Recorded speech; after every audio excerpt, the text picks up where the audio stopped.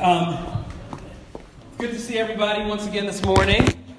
It looks like everybody's happy and doing well and encouraged, so that's good to see. I wanted to give everybody an update on our Bible Bowl that took place this past Wednesday. We had a super fantastic time. It was a ton of fun. In third place, we had the Sister Acts that came through. In third place, in second place was the Crazy Eight. Who's the Crazy Eight? Okay, it's another campus group, all right. And then in first place, we had the Hickory Crew, who won by a good bit. And it was actually their second year in a row winning the Bible Bowl. So they stand undefeated so far. So everyone gets a chance. Actually, in 2019, we're going through the Gospel of John. So you can start gearing up now for next December to try to take out the Hickory Crew. Turn with me to Acts chapter 24. And we're going to continue in our journey through the book of Acts. I think it's been a really great study that we've been able to have. Paul here, he's been summoned by the Holy Spirit. He is returning to Jerusalem after his third missionary journey. He goes to the temple to join in some purification rites to basically take away the excuses of some of the Jews that were there. While he's there, he's accused of bringing a Gentile into the temple, and a riot begins to erupt. As Paul is being rescued by the Roman soldiers, he asked to speak to the crowd. He does that. And once he's done speaking, another riot erupts. So there's literally like back-to-back riots going on in his life. Each time he's rescued by this particular Roman commander, whom I think is a really interesting person if you just do a study just on him. Because if I were him, I'd feel really frustrated because it seems like he's doing everything that he can to figure out and understand why is this man causing so much trouble, but he never quite seems to get to the bottom of it. But he keeps trying. Paul then goes and speaks before the Sanhedrin. We talked about that last week. And Paul makes a statement in the Sanhedrin about the resurrection. And this statement divides the Sanhedrin and causes yet another mini riot. There's less people there, but they were arguing quite viciously. That evening, he's visited by none other than Jesus himself. As Paul has gone through all of these different trials in his life and riots and being locked up in the barracks, Jesus comes to him in that moment of weakness, that moment of being down. It was at night, probably discouragement, and tells Paul to take courage. And that's what we were encouraged by last week. We're going to skip part of Acts chapter 23 where there's a plot to kill Paul, and miraculously Paul's nephew finds out about this plot. Like, I didn't even know Paul had a nephew, right? You read it and you're like, whoa, like, where are you coming from? But somehow he finds out about a plot. 40 guys had said that they were going to not eat or drink until they killed Paul. Paul's nephew found out about it, told the commander about it, and Paul once again was rescued. I assume all those guys died because Paul was never killed by them anyway.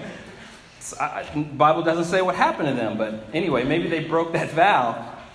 Anyway, Paul is then transferred to Caesarea because his life is in danger. He's transferred to another city, and the commander sends a letter explaining why he's sending Paul. And so Paul is clearly having a hard time because of his faith in Jesus, and he is on trial because of the resurrection.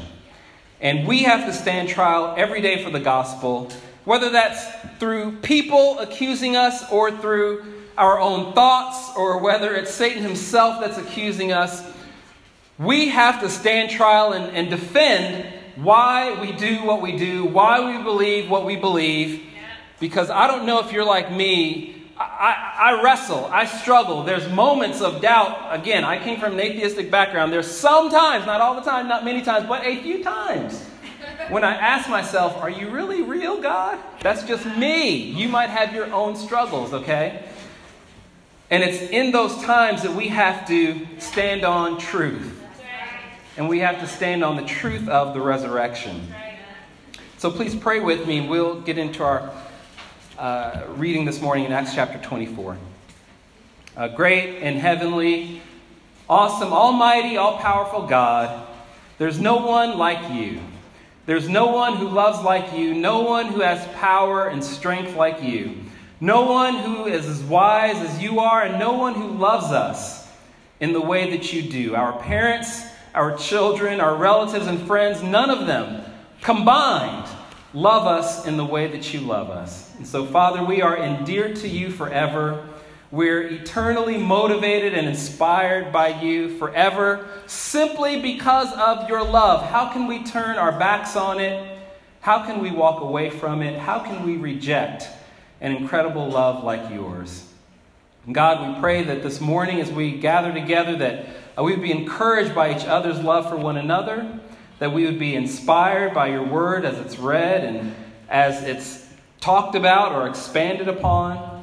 And Father, we pray that we too would leave here with a conviction this afternoon to stand on the truth of the resurrection of your Son, Jesus Christ. We pray in his name. Amen. Amen. And so the title of the lesson this morning is On Trial for the Resurrection. On Trial for the Resurrection. Read with me here in Acts chapter... Let's see here. Sorry. I'm just going to start in Acts 23, beginning verse 31. It says, So the soldiers, carrying out their orders, took Paul with them during the night and brought him as far as Antipatris. The next day, they let the cavalry go on with him while they returned to the barracks. When the cavalry arrived in Caesarea, they delivered the letter to the governor and handed Paul over to him. The governor read the letter and asked what province he was from. Learning that he was from Cilicia, he said, I will hear your case when your accusers get here. Then he ordered that Paul be kept under guard in Herod's palace. 5 days later, the high priest Ananias went down to Caesarea with some of the elders and a lawyer named Tertullus, and they brought their charges against Paul before the governor. When Paul was called in, Tertullus presented his case before Felix. We've enjoyed a long period of peace under you, and your foresight has brought about reforms in this nation. Everywhere and in every way, most excellent Felix, we acknowledge this with profound gratitude. But in order not to weary you any further, I would request that you be kind enough to hear us briefly. We have found this man to be a troublemaker, stirring up riots among the Jews all over the world. He is a ringleader of the Nazarene sect and even tried to desecrate the temple, so we seized him. By examining him yourself, you will be able to learn the truth about all these charges we are bringing against him. The other Jews joined in the accusation, asserting that these things were true. And so the first point this morning is simply a wicked prosecution. A wicked prosecution. Here Paul is again standing on trial. This is a more formal trial this time. The first one before the Sanhedrin was more informal. The commander convened that court. The commander didn't really have any legal authority necessarily to cause or to create a judgment, but now they're before the governor himself. And he does have the ability and the authority to rule in accordance with Roman law, Paul's fate. And so Ananias, who is the high priest, the same high priest in Acts 23 that Paul insulted and got smacked across the mouth because of, the same high priest comes up to Caesarea with a crew of people, including a lawyer named Tertullus, who was there. They hired this lawyer because he had to now present the case in Roman form. Present the case in a way that the Roman government would accept, would understand, and would be able to then litigate from. He also came with some of the elders from Jerusalem. I assume that these guys were part of the Sanhedrin. I also assume that most of these guys were also Sadducees, because it was the Sadducees that were against Paul because of their belief against the resurrection. And so these guys come from Caesarea, and they want to get a conviction either way. Either one, through the Roman legal system, which is two of the charges they made, or through the Jewish legal system, which was the last charge that they made about Paul desecrating the temple.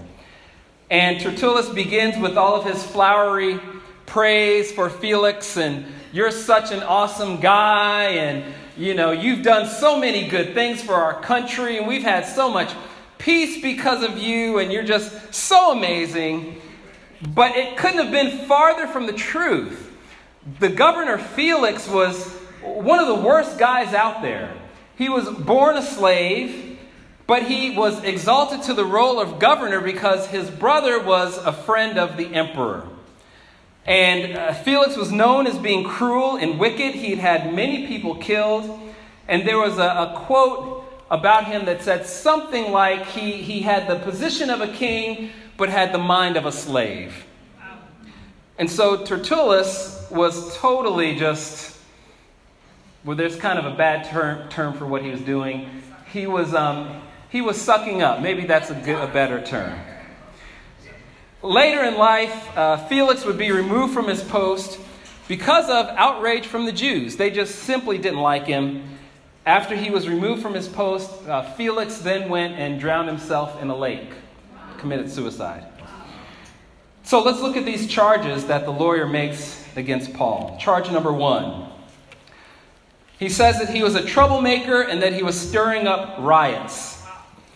And so Tertullus wanted to charge Paul and accuse him of causing dissension and threatening the unity of the Roman Empire. That was a big thing. That was worthy of death because the Romans were very, very heavy-handed, and they wanted everything to run the way that they wanted it to run. And if anyone was found guilty of stirring that up or disrupting that unity, they were going to be in big trouble. The second charge was that Paul was a leader of the Nazarene sect.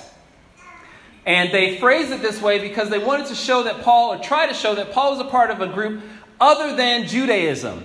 Christianity was birthed from Judaism, and obviously Christianity is the fulfillment of Judaism.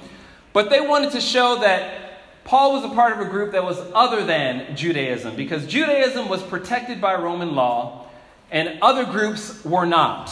And so they thought that they could get him in that way, basically calling him a cult leader.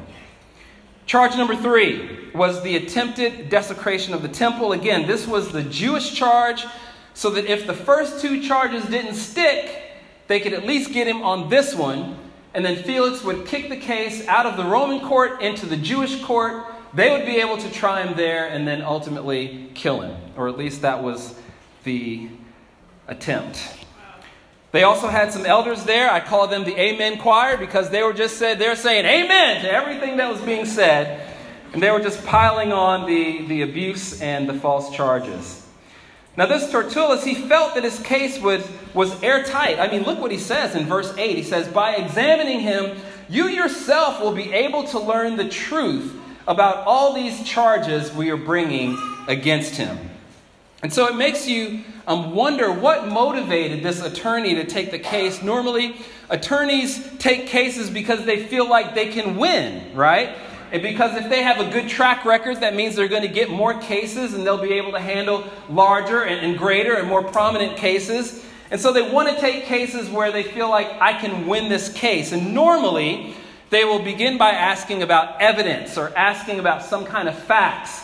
And they'll make a decision like, it seems like you've got pretty good evidence for your case. Yes, I'll take it because I think that I can win. Tertullus had no evidence for any charge that he brought against Paul. No evidence. Yet he still took the case. So again, it makes you wonder, why did he take it? I think that it was because of the money. I think the high priest offered him a lot of money and he just said, well, I'll just go on and take the case and I'll make out like a bandit. This was wicked prosecution. And this is exactly what Satan does. He lies to accuse us. Everything that Tertullus said was a lie. A troublemaker stirring up riots. Paul didn't stir up riots.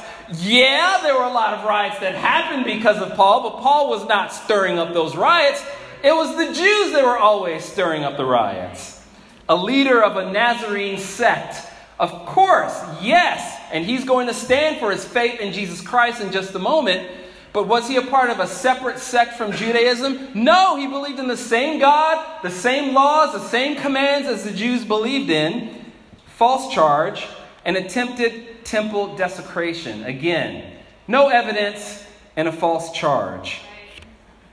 You know, Satan lies to accuse us. Satan doesn't have anything against us, so he just starts manufacturing lies. I mean, like, what else does he have at this point besides just speaking falsehoods into our minds? You're so narrow-minded.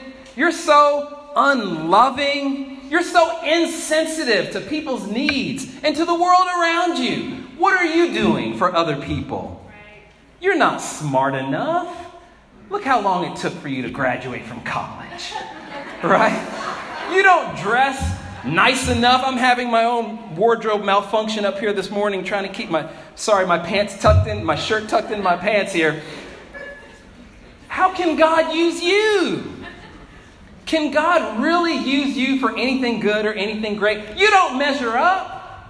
You're always falling short. You're a horrible parent. Look at what you said to your kid. Look how sad their faces are. You're a horrible parent. Nobody really likes you anyway. That's why nobody calls you. That's why nobody texts you. That's why nobody friends you on Facebook. Nobody likes you. These are the things that Satan tells us. These are the things, these are like straight out of my own mind, okay? These are the things that he tells me. And they're lies. Jesus said that he's a liar and that he's the father of lies. But just like Tertullus, lies are all that he has. It's the only way he can begin to make any kind of progress in taking us away from the hand and the love of God. It's by lying. And lies unravel when they're held up to the truth. And that's what we see here in the next point. A righteous defense. A righteous defense. Beginning in verse 10, it says, when the governor motioned for him to speak, Paul replied, I know that for a number of years you've been a judge over this nation, so I gladly make my defense. You can easily verify that no more than 12 days ago I went up to Jerusalem to worship. My accusers did not find me arguing with anyone at the temple or stirring up a crowd in the synagogues or anywhere else in the city. And they cannot prove to you the charges they are now making against me. However, I admit that I worship the God of our ancestors as a follower of the way, which they call a sect. I believe everything that is in accordance with the law and that is written in the prophets, and I have the same hope in God as these men themselves have, that there will be a resurrection of both the righteous and the wicked. So I strive always to keep my conscience clear before God and man. After an absence of several years, I came to Jerusalem to bring my people gifts for the poor and to present offerings. I was ceremonially clean when they found me in the temple courts doing this. There was no crowd with me, nor was I involved in any disturbance. But there are some Jews from the province of Asia who ought to be here before you and bring charges if they have anything against me. Or these who are here should state what crime they found in me when I stood before the Sanhedrin, unless it was this one thing I shouted as I stood in their presence. It is concerning the resurrection of the dead that I am on trial before you today. So, a righteous defense. Paul's response to Tertullus was a little bit different. No buttering up of Governor Felix. He simply states that I know that you've been around for a long time and you can verify these facts if you so choose to do so. All Paul had to do at this point was tell the truth. You know, sometimes when you lie, you got to remember your lie, right? And then someone asks you about it, you're like, what did I say again? And you kind of got to go through the song and the dance and everything, and then people catch you. I thought you said this. I thought you said, oh yeah, but what really had happened was, and then you got to make another lie to cover up. No, Paul didn't have to do that. All he had to do was tell the truth. Very plain, very simple. To the charge of dissension, Paul basically says, look, I just got in the country 12 days ago. 5 of them I've been locked up dealing with you guys. So literally I only had 7 days. How much time did I have to stir up any kind of dissension? I was just minding my own business, is what Paul says. I wasn't arguing with anyone. I wasn't stirring up trouble. but the burden of proof is on them that I was stirring up trouble or causing dissension. To the cult leader charge, Tertullus accuses Paul of being this, again, ringleader of the Nazarene sect. Paul doesn't deny that he's a follower of the way. He refuses to say that the way is separate from Judaism.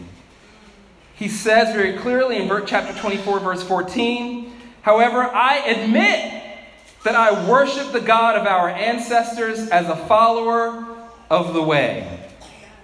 He believes everything written in the law and the prophets. His faith does not deny or denounce the Old Testament scriptures. Instead, again, his faith is the fulfillment of the Old Testament scriptures.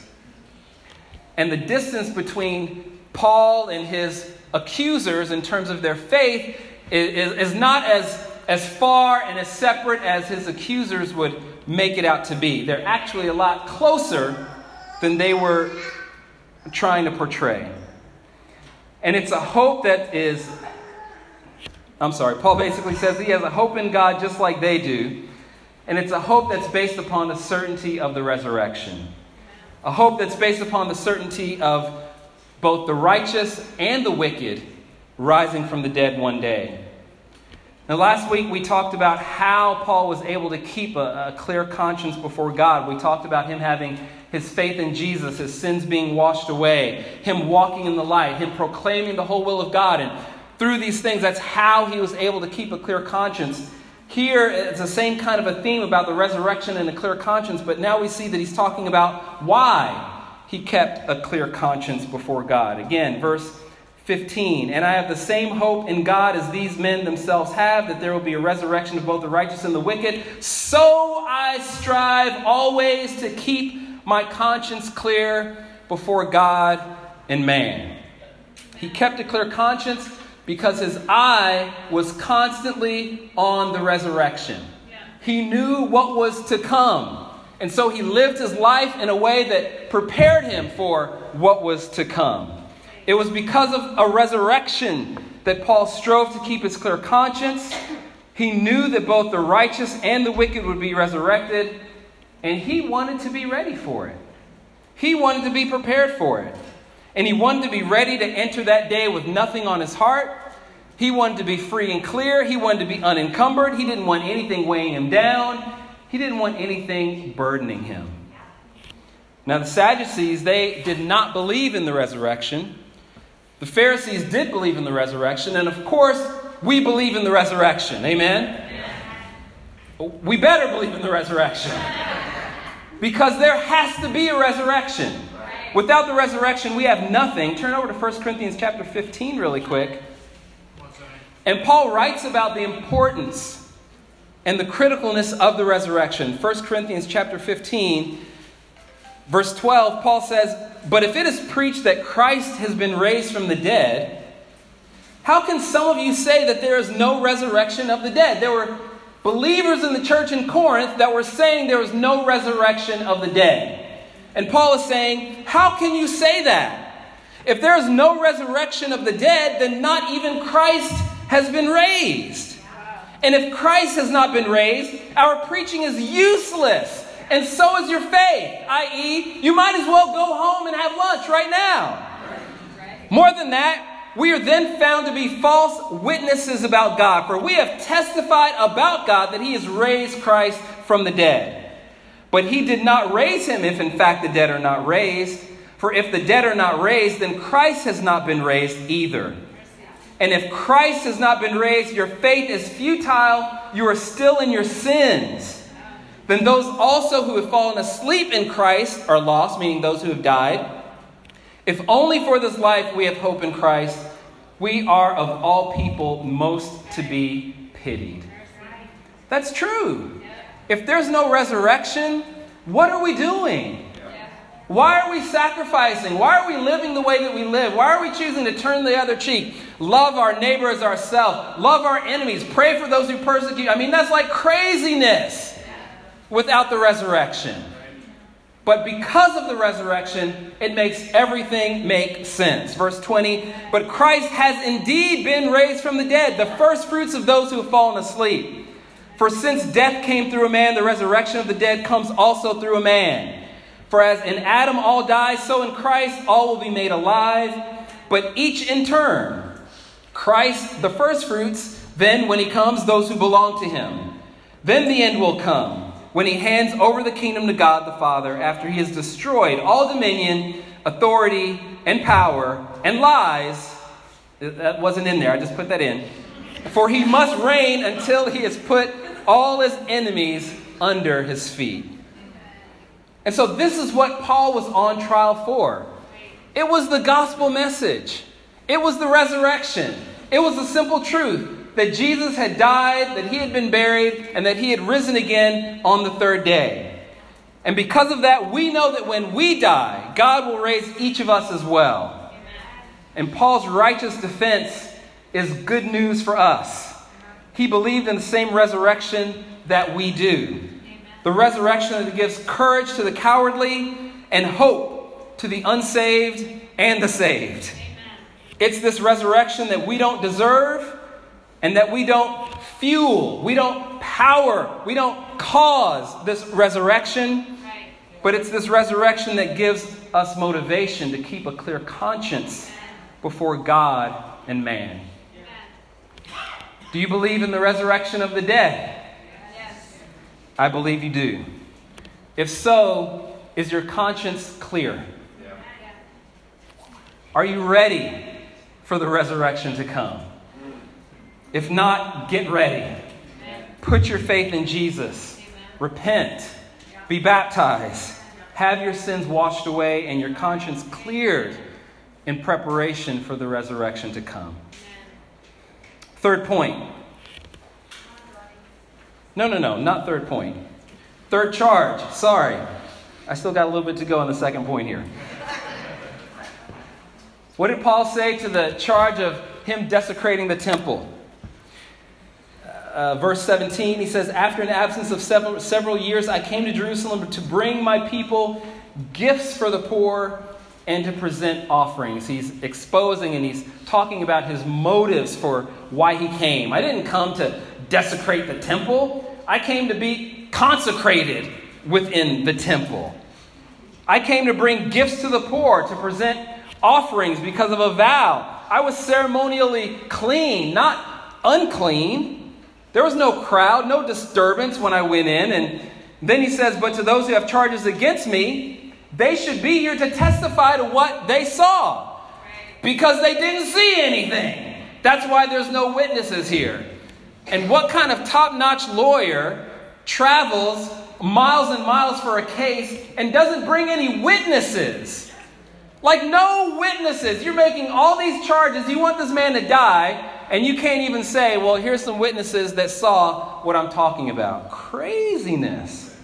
It's ridiculous. But it was because there were no witnesses to bring. That's why he didn't bring any.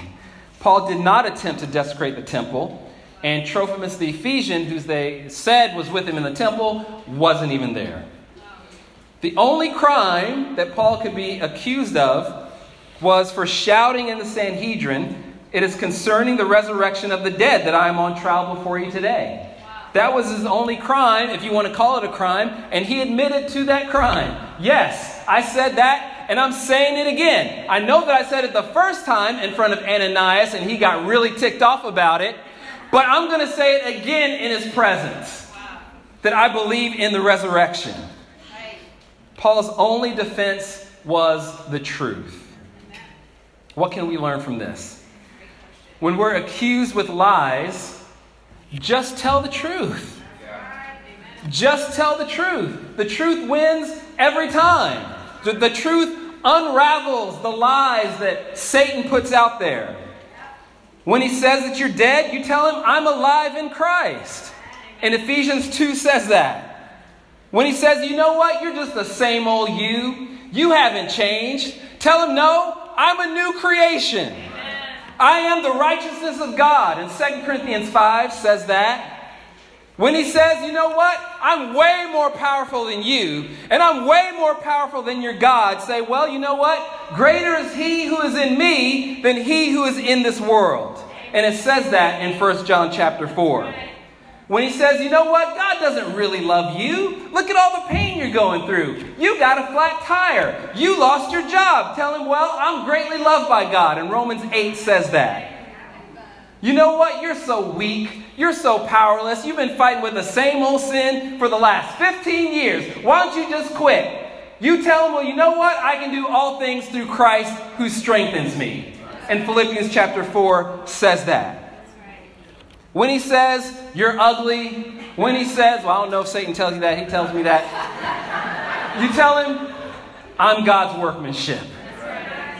You tell him, I'm more than a conqueror. Ephesians 2, Romans 8. Speak the truth. And when we're persecuted, let the simple gospel of Jesus be our defense. There is now no condemnation for him or her who is in Christ Jesus. He died, he was buried, and he rose again on the third day. Now the third point, a convenient judgment. Back in Acts chapter 24, verse 22, after Paul gives his defense, it says, then Felix, who is well acquainted with the way, adjourned the proceedings. When Lysias the commander comes, he said, I will decide your case. He ordered the centurion to keep Paul under guard, but to give him some freedom and permit his friends to take care of his needs. Several days later, Felix came with his wife Drusilla, who was Jewish. He sent for Paul and listened to him as he spoke about faith in Christ Jesus. As Paul talked about righteousness, self-control, and the judgment to come, Felix was afraid and said, that's enough for now. You may leave. When I find it convenient, I'll send for you. At the same time, he was hoping that Paul would offer him a bribe. So he sent for him frequently and talked with him. When 2 years had passed, Felix was succeeded by Porcius Festus. But because Felix wanted to grant a favor to the Jews, he left Paul in prison. A convenient judgment. Felix delays his judgment until Lysias the commander comes, which I guess Lysias the commander never came because Paul was left in prison for 2 years. But Felix, during that time, uses Paul as kind of a chess piece. He uses him as leverage, one, to appease the Jews, but two, to try to get some money out of Paul. And all the while, he never made a ruling. And the problem wasn't that he needed more information or that he didn't understand the case or he didn't understand Jewish law or Jewish traditions or Jewish customs. He knew Paul was innocent, but he didn't want to frustrate the Jewish leadership by giving that ruling of innocence. He wanted to please the Jews so that he could win the next election. And so he keeps Paul in prison to pacify them, and he speaks to him regularly to try to get this money out of him. Instead of having conviction, Felix did what was convenient instead. And part of the reason why he knew about Judaism was his young wife Drusilla, who came in with him after that 5th day. She was a hot mess. Now, she was originally given in marriage to a king in Syria when she was about 14 years old.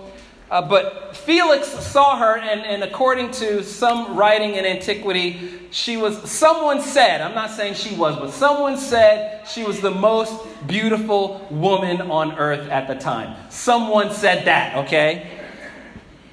Felix saw her, and he courted her while she was married to the Syrian king and promised to make her happy, promised to make her life full of gladness. And so she left her husband and went to be with Felix. And this happened all before she was 20. She came from a notoriously murderous bloodline. She was one of the 3 daughters of Herod Agrippa I. Her father was King Herod, and he was the one who put James the Apostle to death by the sword in Acts chapter 12. Her great uncle was Herod Antipas. He was the one who cut off the head of John the Baptist. And her great-grandfather was Herod the Great. He was the one who killed all the boys in Bethlehem under the age of 2. And so they made a great tag team, didn't they? But nature tends to follow the path of least resistance, doesn't it? Water does that. Electricity does that. When you plot in a destination through Google Maps, even Google Maps will take you along the path of least resistance. But human beings also do that. We do what's convenient. We do what our flesh wants to do. And bottom line, just admit it, we're lazy. We don't like to work, or at least we don't like to work hard. We'd rather relax than struggle. We'd rather avoid conflict than resolve it. We'd rather live by convenience rather than conviction, just like Felix. And that's what's happening with Felix. He keeps Paul around. Whoops, I slipped. Sorry. I apologize. I hit the wrong thing on my tablet here. If I don't have my script, I'm no good. I tell me what to say, because then I don't know what to say. I actually get petrified speaking before people. Anyway, Felix can only take so much before he gets fearful, and he takes this path of least resistance himself. He, as Paul preaches about faith in Jesus, righteousness, self-control, and the judgment, Felix comes under, I believe, the Holy Spirit is convicting him at that point, because in John it says that's exactly what the Holy Spirit does, convicts us of sin, righteousness, and judgment. And Felix says, that's enough for now. You can go. When I'm ready, I'll call you back. And it's amazing that for those 2 years, Paul didn't seem to be concerned about his own freedom. He was concerned about Felix and Drusilla's freedom every time he spoke to them. They were not living righteous, self-controlled lives, and so that's what Paul preached about. They were not preparing for their judgment, so that's what Paul preached about. They were just living lives of convenience and following the path of least resistance. I think as we come together this afternoon, we have to ask ourselves, are we living righteous, self-controlled lives with our eyes on the resurrection and the judgment? Or are we taking the path of least resistance and doing simply what's convenient? Are we still okay with being challenged and stretched in our faith like Paul was trying to do with Felix and Drusilla?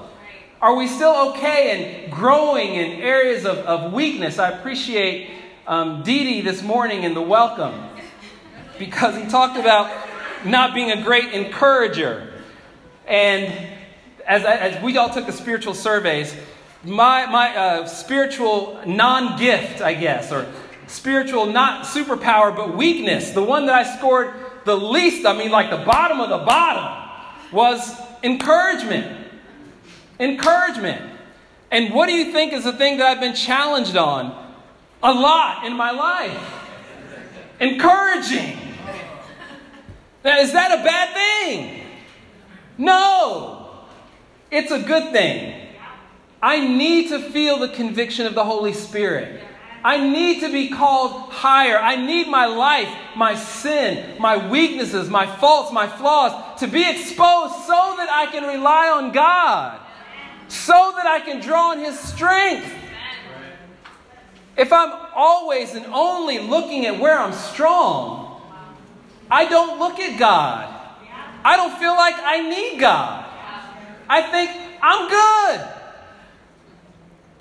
And so, I guess what I'm trying to say is I follow the path of least resistance. And so we have to consider this, I believe, for our own lives. We don't like feeling bad about ourselves. And I get it. I don't like feeling bad about myself. And I don't think that we should try to make others feel bad about themselves. But Jesus did say to enter through the narrow gate. The path to heaven is not the path of least resistance and convenience. It's the Garden of Gethsemane. It's the Via Dolorosa. It's a path of pain. And it's the exposure of our areas of weakness that causes us to be strong and to rely on God's grace. It helps us to see God's grace in our lives. Because when we're weak, then we're strong. And this is what Felix did not like. He did not like, Paul, you're preaching to me about righteousness, self-control, the judgment. You're convicting me. You're making me afraid because I know I'm not living that way. You're exposing me, and I don't like it. So go away, and I'll call you when I'm ready. Instead of humbling himself and trusting in Jesus for his righteousness, Felix chose convenience instead. Church, let's live by conviction instead of convenience. Here's what I'd like for us to think about. What's one area in your life that you're living by convenience instead of conviction in? One area. It might be sleeping in when you could be spending some time with the Lord in the morning. It might be avoiding sharing your faith with someone instead of having conviction to talk about Jesus. It might be delaying or postponing your decision to repent and follow Jesus. Whatever it is, pick one. And this week, let's lean on God to give us strength and to help us do what's right instead of doing what's easy. Amen? And as much as they tried to make it about other things, Paul was on trial for the resurrection. And in a sense, so are we. Because our faith in Jesus and hope in the resurrection, we're charged by a wicked prosecution every day. Our enemy, the evil one, is always working to accuse and condemn us because of Jesus. But it's on the gospel that we take our stand. And it's through the gospel that we make our own righteous defense. Because of Jesus' death, burial, and resurrection, we've been acquitted and have the hope of a future resurrection. We entrust ourselves not to a corrupt governor named Felix, but to him who judges justly. God. He doesn't make convenient judgments. He lives by conviction, no matter how inconvenient. And we've been set free because he took out the punishment for our sin on his Son, Jesus Christ. And we're blessed because of that. Amen? Amen.